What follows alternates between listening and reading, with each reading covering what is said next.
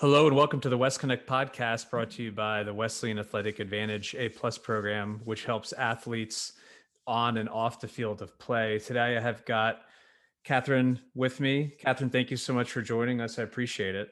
Thank you for having me. Absolutely.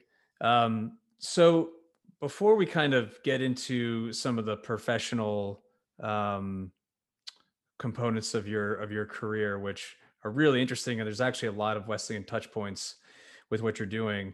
Maybe talk to us a little bit about kind of background, how you found yourself at Wesleyan, what your experience was like as a student athlete there, and what your primary focus was on the academic side. Yeah, absolutely. So when I was in high school, my main passions were creative writing, and specifically around writing for film and television. So I was really passionate about screenplay writing and playwriting, and went to a number of different programs throughout high school for that. And Wesleyan always came up over and over again as having one of the best film programs in the country, and same with their creative writing program. So I knew I wanted to study creative writing, and not many schools have a creative writing major within their English department. So that was a big draw to Wesleyan for me. And then I also knew I wanted to play lacrosse in college, but I did not want to play at the D1 level. I was looking for a school that would kind of let me focus more on the academics, and then let sports kind of be a guiding part of that that would allow me to make friends and be part of the larger community. So when I went to Wesleyan for my first visit, it kind of all just fell into place. And I'm from Montclair, New Jersey, and a lot of students from Montclair end up at Wesleyan. It's just they're very similar school systems, and Montclair is a similar town. So it just felt like a natural fit for me, and I loved it. And I loved hearing the stories of past Montclair students who had gone there. So I studied English when I was at Wesleyan, with a focused concentration on creative writing, creative nonfiction. And I also studied Italian while I was there, studied abroad in Italy, which, playing D3, you had the opportunity to do stuff like that. It was an amazing opportunity. And yeah, through the lacrosse program, was able to make my best friends who are still my closest friends today. And it just kind of allowed me to have a really strong starting point on your college career. I think, freshman year can be very nerve-wracking, and to be able to have like that foundation of friends and a support system right away is really important. Yeah, absolutely. And we didn't cover this on the pre-call, but my folks are actually from Montclair. So I Really? spent a lot of time there back. It's been a while, but Yeah. or as my mother always reminded me, she's from Upper Montclair, which Yeah. there is a difference, I'm Very sure. different. Um, it looks like you, based on the resume, that you also were pretty active in the summers as well. Can you talk a little bit about some of the internships you did, maybe how you landed them, if you used the Wesleyan network to get in there, and what that experience was like? Yeah. So my first few internships were more in like book publishing. I really didn't know what I wanted to do. I just knew I wanted to be in the writing world. So I was trying all different stuff out. I think I did one with HarperCollins that was more of, I was assisting an editor there. So just like reading manuscripts of all of these books that they would get in from people who were submitting them. Um, and that was really cool. I got to see kind of what that process is like to find a story and take it all the way through to the publish. I also did an internship at Golan Harris that was more of like a marketing, writing English background. So there I got to see more of, from a business perspective, how companies work with like writing PR messaging and communications and all that stuff. So I knew after both of those that I didn't want to do either of those things, but it was really, really good to get that experience. And I actually still talk to both hiring managers that were a part of those programs. So the connections are always very, very important. I don't remember exactly how those came about, but I would imagine they came through knowing somebody at Wesleyan, because I kind of only went through that network when I was looking for careers. Yeah, and we talk about this a lot with other people, summer internships and informational interviews. Figuring out what you don't want to do is just as useful as figuring out kind of where your passions might lie, because that's a good use of, 2 or 3 months, or, an hour-long conversation to understand exactly what that world looks like, what it would look like day to day if you were to do it. And if it's not a good fit, aim, shoot, and move on. There's a lot of other things you can do in the world. So Yeah, exactly. And I think when you're an intern, you kind of get thrown in there like the bottom of the totem pole. So you learn exactly what it's like to be there. It's not like they're putting on a show. It's not all fancy and glamorous. So you get to see really quickly, okay, this is what every day would be like. and you either love it or you don't. Yeah. And in addition to being on the lacrosse team, you were also a senior interviewer and worked within the social media department at Wesleyan, which I'm so old, we didn't even have social media when I was there. So maybe for some of the younger people who are contemplating being an interviewer or working within the school itself, could you tell us a little about what that experience was like? That was probably my favorite experience at Wesleyan, being a senior interviewer. It was a really long application process, and it was one of those things that I think everyone kind of strives for. It was my goal when I was a senior to do that. So I was so grateful and felt very lucky when I got accepted. And I feel like that program really teaches you why Wesleyan is such an amazing place, because you talk to students all over the world on a daily basis who want to go to the school and who are incredibly qualified, and you just see like, wow, these people are amazing, they have incredible stories. And you get to be part of that process of like crafting the next generation of Wesleyan. It was also the first time I got to have experience speaking on panels and leading tours and speaking to families who were coming to campus to see what it was like. So I got much more comfortable during that with public speaking, which is something that I struggled with. So it was a really good growing opportunity for me as well. That's great. And maybe touch on the social media work you did as well within the school. Yeah, so I think I was the first social media manager ever for the writing department. It was, companies and organizations and schools were just starting to get on Twitter for the first time. So our writing department was looking to just have a place where they could showcase people's work and promote events and that sort of thing. So I had a passion for social media already, and I was very active in the writing department, and I was looking for kind of some volunteer work to do on campus. So I raised my hand and essentially would just manage the social media accounts of the writing department. So it was just working closely with the professors and students to highlight what people were doing, maybe share some of the best stories that week that people had written, promote some events that were coming up, whether we had authors speaking on campus or something like that, or a student was reading from their thesis one night. So that was really fun. And little did I know then that it was kind of foreshadowing what I was going to do with my career. I had no idea at the time, but I always look back on that as like, I should have known then that I was really passionate about that, and it was going to somehow come back into my career.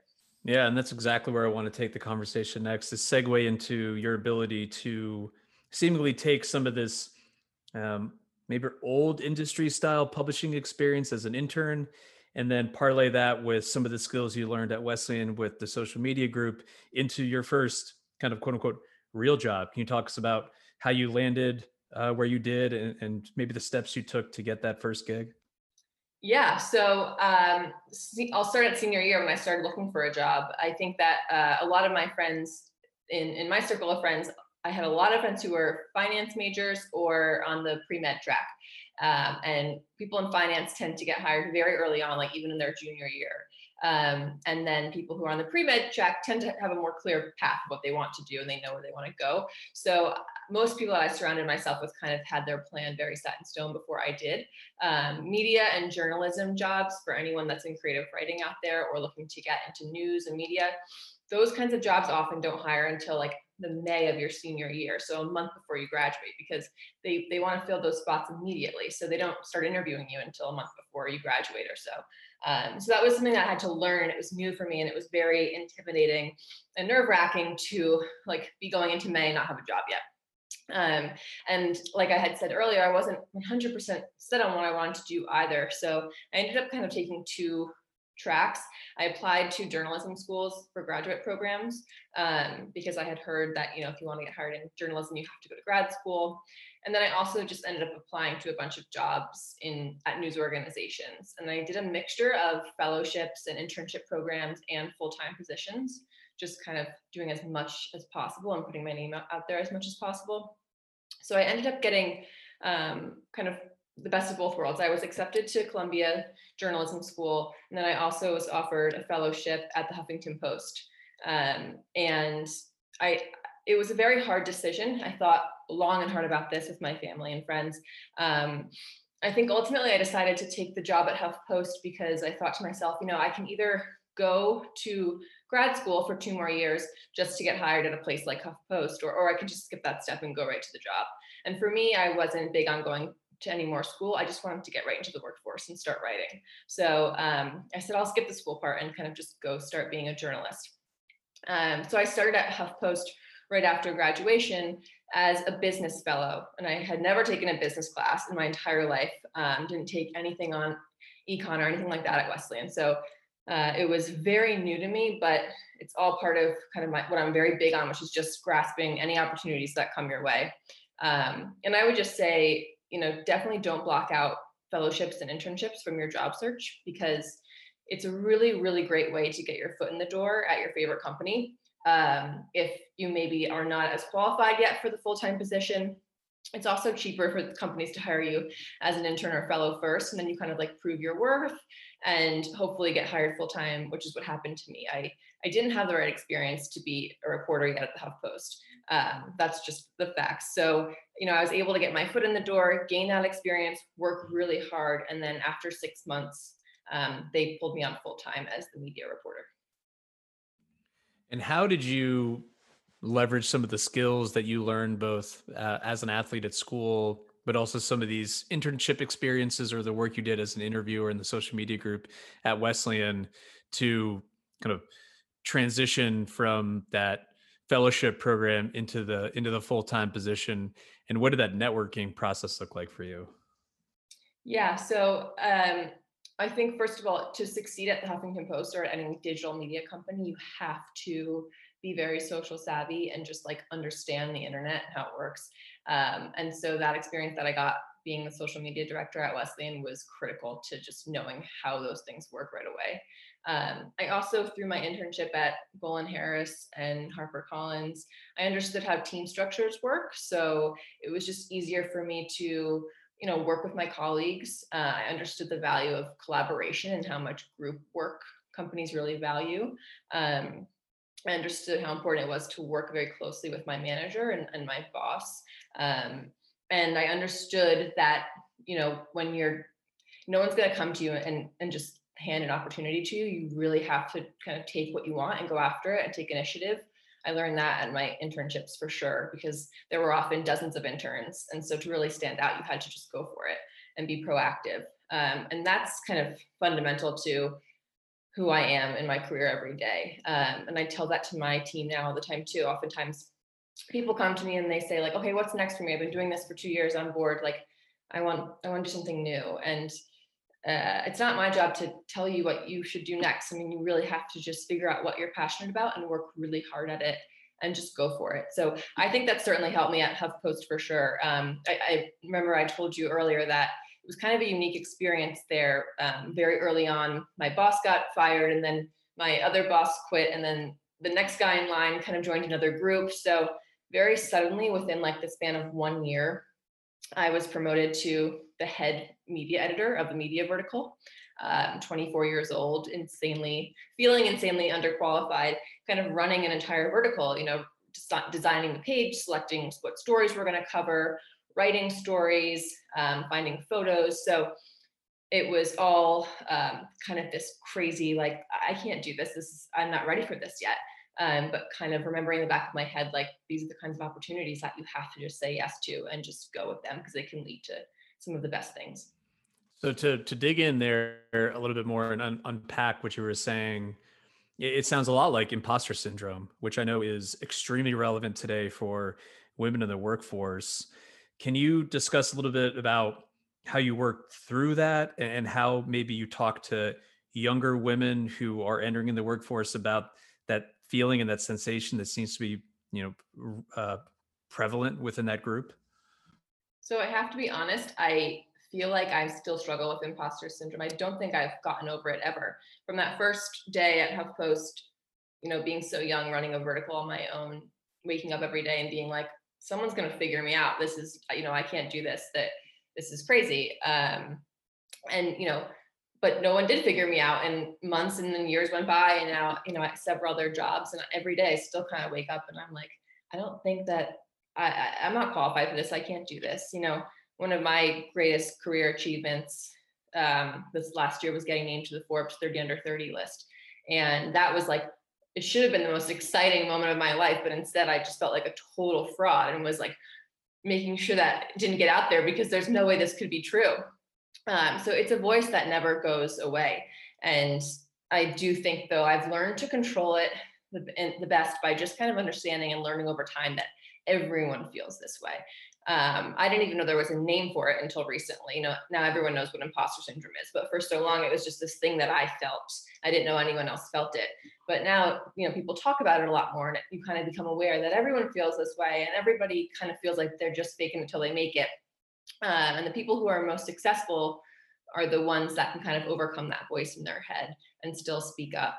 And I had to kind of tell myself that if I wasn't going to speak up, then somebody else was, and then they would share their idea, and then we would just go with that person's idea. And that's kind of how meetings at big companies work. It's like whoever has the idea, you kind of go with that one first. So when you understand that everyone kind of feels out of place and is feeling that sense of not feeling like they're qualified to be there, I think it's just easier to combat. Yeah, really helpful. And I think to echo your comment earlier, I've been in the workforce a long time, and then I still have days where I wake up thinking, "There's no way that I have 15 employees, and I don't know what I'm going to do with myself today." And it's more common than you think. So just keep working hard and trying to do your best you can. Maybe let's transition into kind of your current firm. What did that look like? Obviously, you were doing extremely well at HuffPost. It had gained a lot of responsibility very quickly in a leadership position in a new vertical. How did the opportunity at Bloomberg present itself, and how did you navigate that choice of whether to stay or go? Yeah. So it's an interesting story.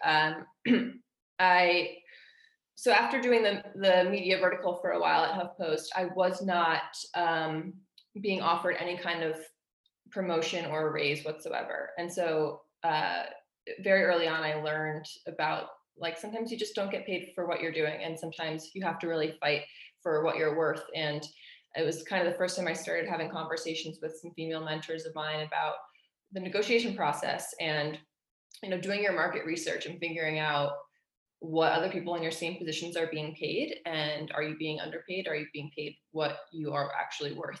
And so I kind of just determined that I felt like I could find a job that would value my work more. I had always wanted to work at Bloomberg. It seemed like a dream company, so I just started applying to a bunch of reporting jobs there. Didn't hear back on any of them, probably because I had no reporting experience. I was more of an editor at that point. But then, as luck would have it, Huffington Post needed someone to cover a big Bloomberg event, and I volunteered. It was one of their big Bloomberg philanthropies events, so I volunteered to cover it. And it was a big, flashy event at the Museum of Natural History, where I got to dress up and eat all this fancy food and sit with celebrities. So it seemed worth it.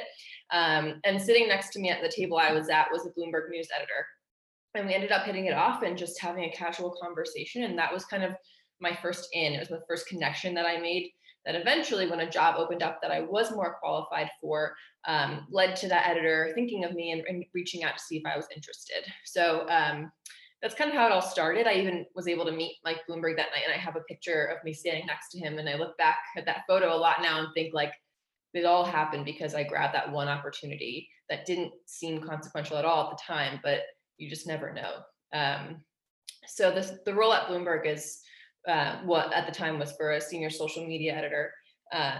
Bloomberg, it was about 2015, but Bloomberg was really far behind in the social media space. They needed someone to come up and kind of launch their accounts, things like Twitter and Facebook, and grow their social media presence. So that's what I went there to do. It was a total flip from what I was doing at HuffPost. I was no longer going to be writing anymore. I wasn't going to be editing. I wasn't going to be on, like, the content creation side anymore. I was going to be more on taking that content and putting it onto social media in different ways.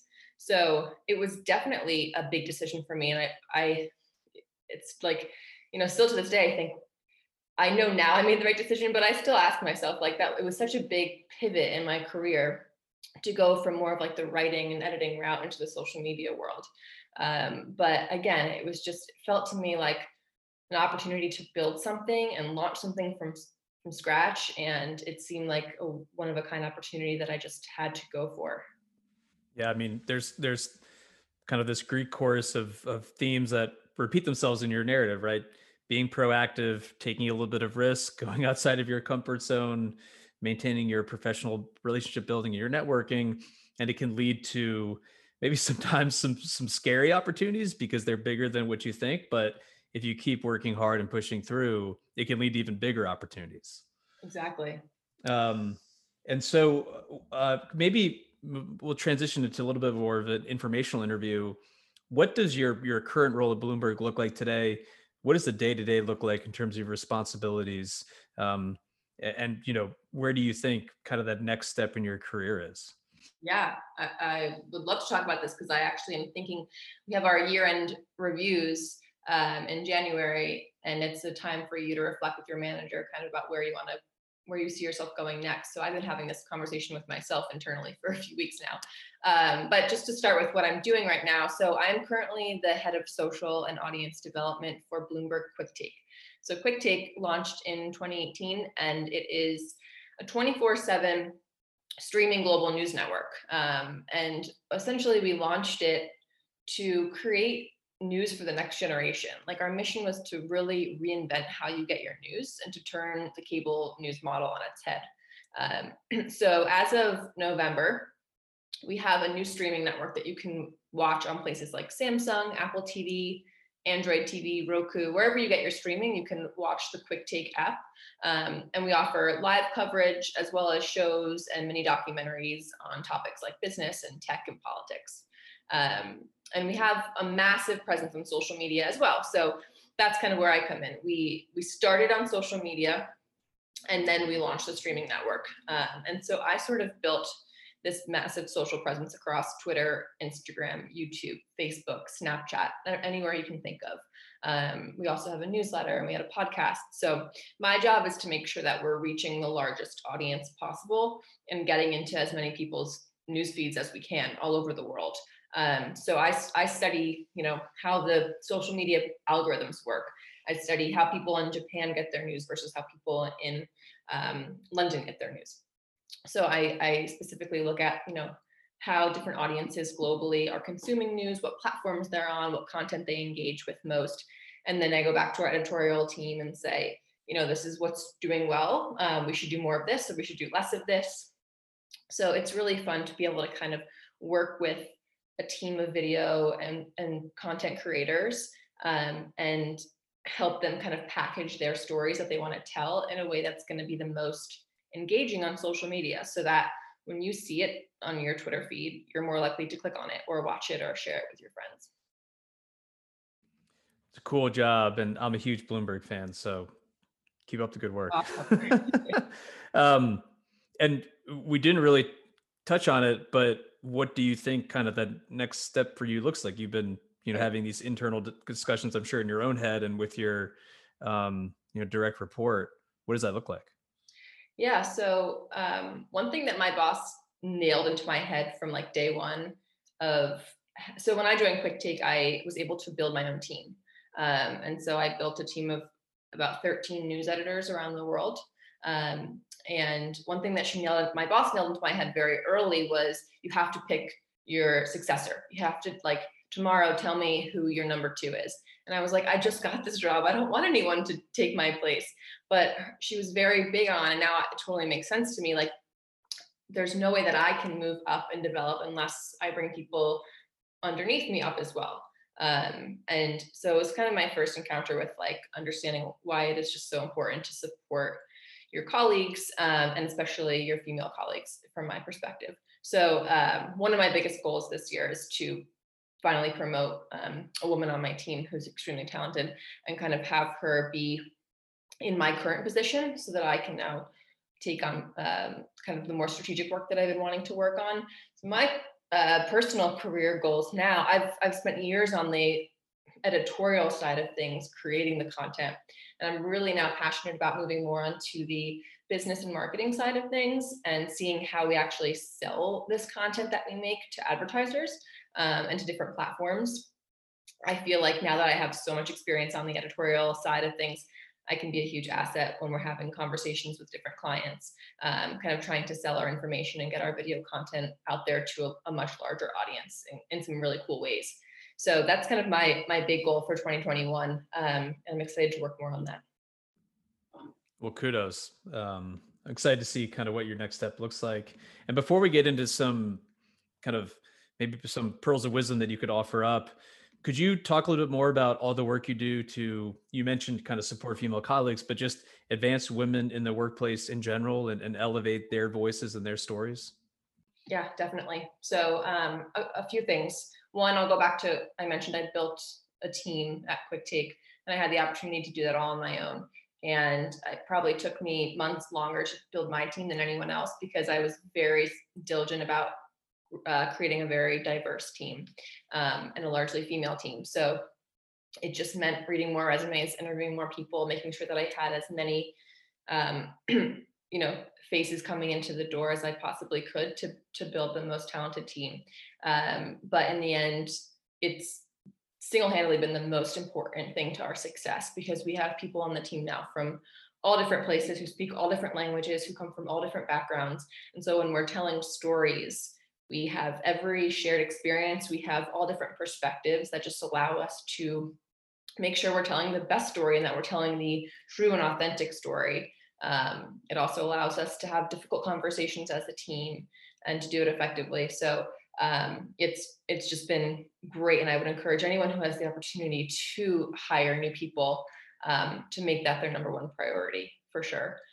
I also I lead the Bloomberg women's community at Bloomberg. So I've been doing it for 2 years now, and essentially I'm responsible for bringing women together all across the company, organizing events and lunch and learns, and putting together resources to help empower women and help lift up women at Bloomberg. So, for example, this year we launched a mentorship program that matched women at the company who had been there for about 3 to 5 years with senior level women who had been there for 15 plus years, and just really letting people know who are new to the company, like, we're invested in you, we believe in you, and we want to help you grow and succeed. And that's really, really important. I've also made it a goal of the Bloomberg women's community to make sure that all of our events are inclusive and have diverse representation. So, that does not only mean having people of color, white people, Black people, everyone on stage, but it also means when we're at a women's event, sometimes we just hear women talk about women's issues. So it's like, let's say Bloomberg is hosting an event and it's hosted by the Bloomberg women's community, and we're going to talk about how women can, negotiate for a better salary. But what I really wanted to just hear was like regular issues, but just have women talk about them. So engineering, tech, finance, all the same things that we go to usual panels for. But instead of seeing a stage full of men, just see a stage full of women talking about those same things. And so that was a big initiative of ours too, that we've been dealing with a lot this year, and that's been going very well. And then the last thing I'll say is I launched my own program in 2018 outside of work. It's called Power Moves. The idea kind of came to me one day when I was on a run, actually thinking about how I wanted to get more into fitness again after leaving Wesleyan. I didn't have anything that really motivated me anymore. And I thought, how cool would it be to bring together a group of, 30 or so success-oriented women, thought leaders, team leaders, managers, authors, journalists, financial advisors, anyone out there who's kind of interested in female empowerment and career development, bring them together, and we could do like a little workout together and then sweat a little bit and use those endorphins to then have a really meaningful and raw conversation about things like, how to ask for a raise, how to negotiate, how to know your worth, how to speak up in a male dominated industry. And so that's what we started to do. So once a month, I would have about 30 women come together and we would work out, and then we would sit down for a speaker series where we'd invite 3 high-powered CEOs, founders, entrepreneurs, all women, who would share their stories with the group, and then we would open it up to a big discussion, and it would turn into one of the most amazing conversations ever. And we would all walk away feeling so inspired and empowered. And it led to a lot of really cool networking opportunities as well. Someone even got hired by one of the women that was there. One woman was a startup founder, and her startup got funded by another woman that was there. So a lot of really cool connections came out of that. And I'm excited to keep going with that in 2021. I love bringing the Wesleyan ethos of diversity and all voices heard to the Bloomberg culture. I love hearing about bringing kind of your athletic background into combining it with networking. That is just terrific to hear, and you know keep doing what you're doing. It sounds like it's awesome. As we wind up here, if you were going to go back and talk to yourself as a freshman or a senior, or if there's somebody who is entering the workforce, obviously it's a very challenging time period. The seniors right now are going to be home for like 4 or 5 months. And so, you know, any pearls of wisdom or kind of best practices about relationship building, networking, leveraging the affinity groups that you were part of at Wesleyan? Any thoughts there that you could impart to the folks listening? Yeah, I mean, one of the things that I said when I spoke to the women's lacrosse team that I think really stuck with them was just the idea of knowing how to negotiate, and it's something that I like to speak to when I speak to young women, because when I left college, I was just shocked by how many things you encounter in the real world that you're completely unprepared for.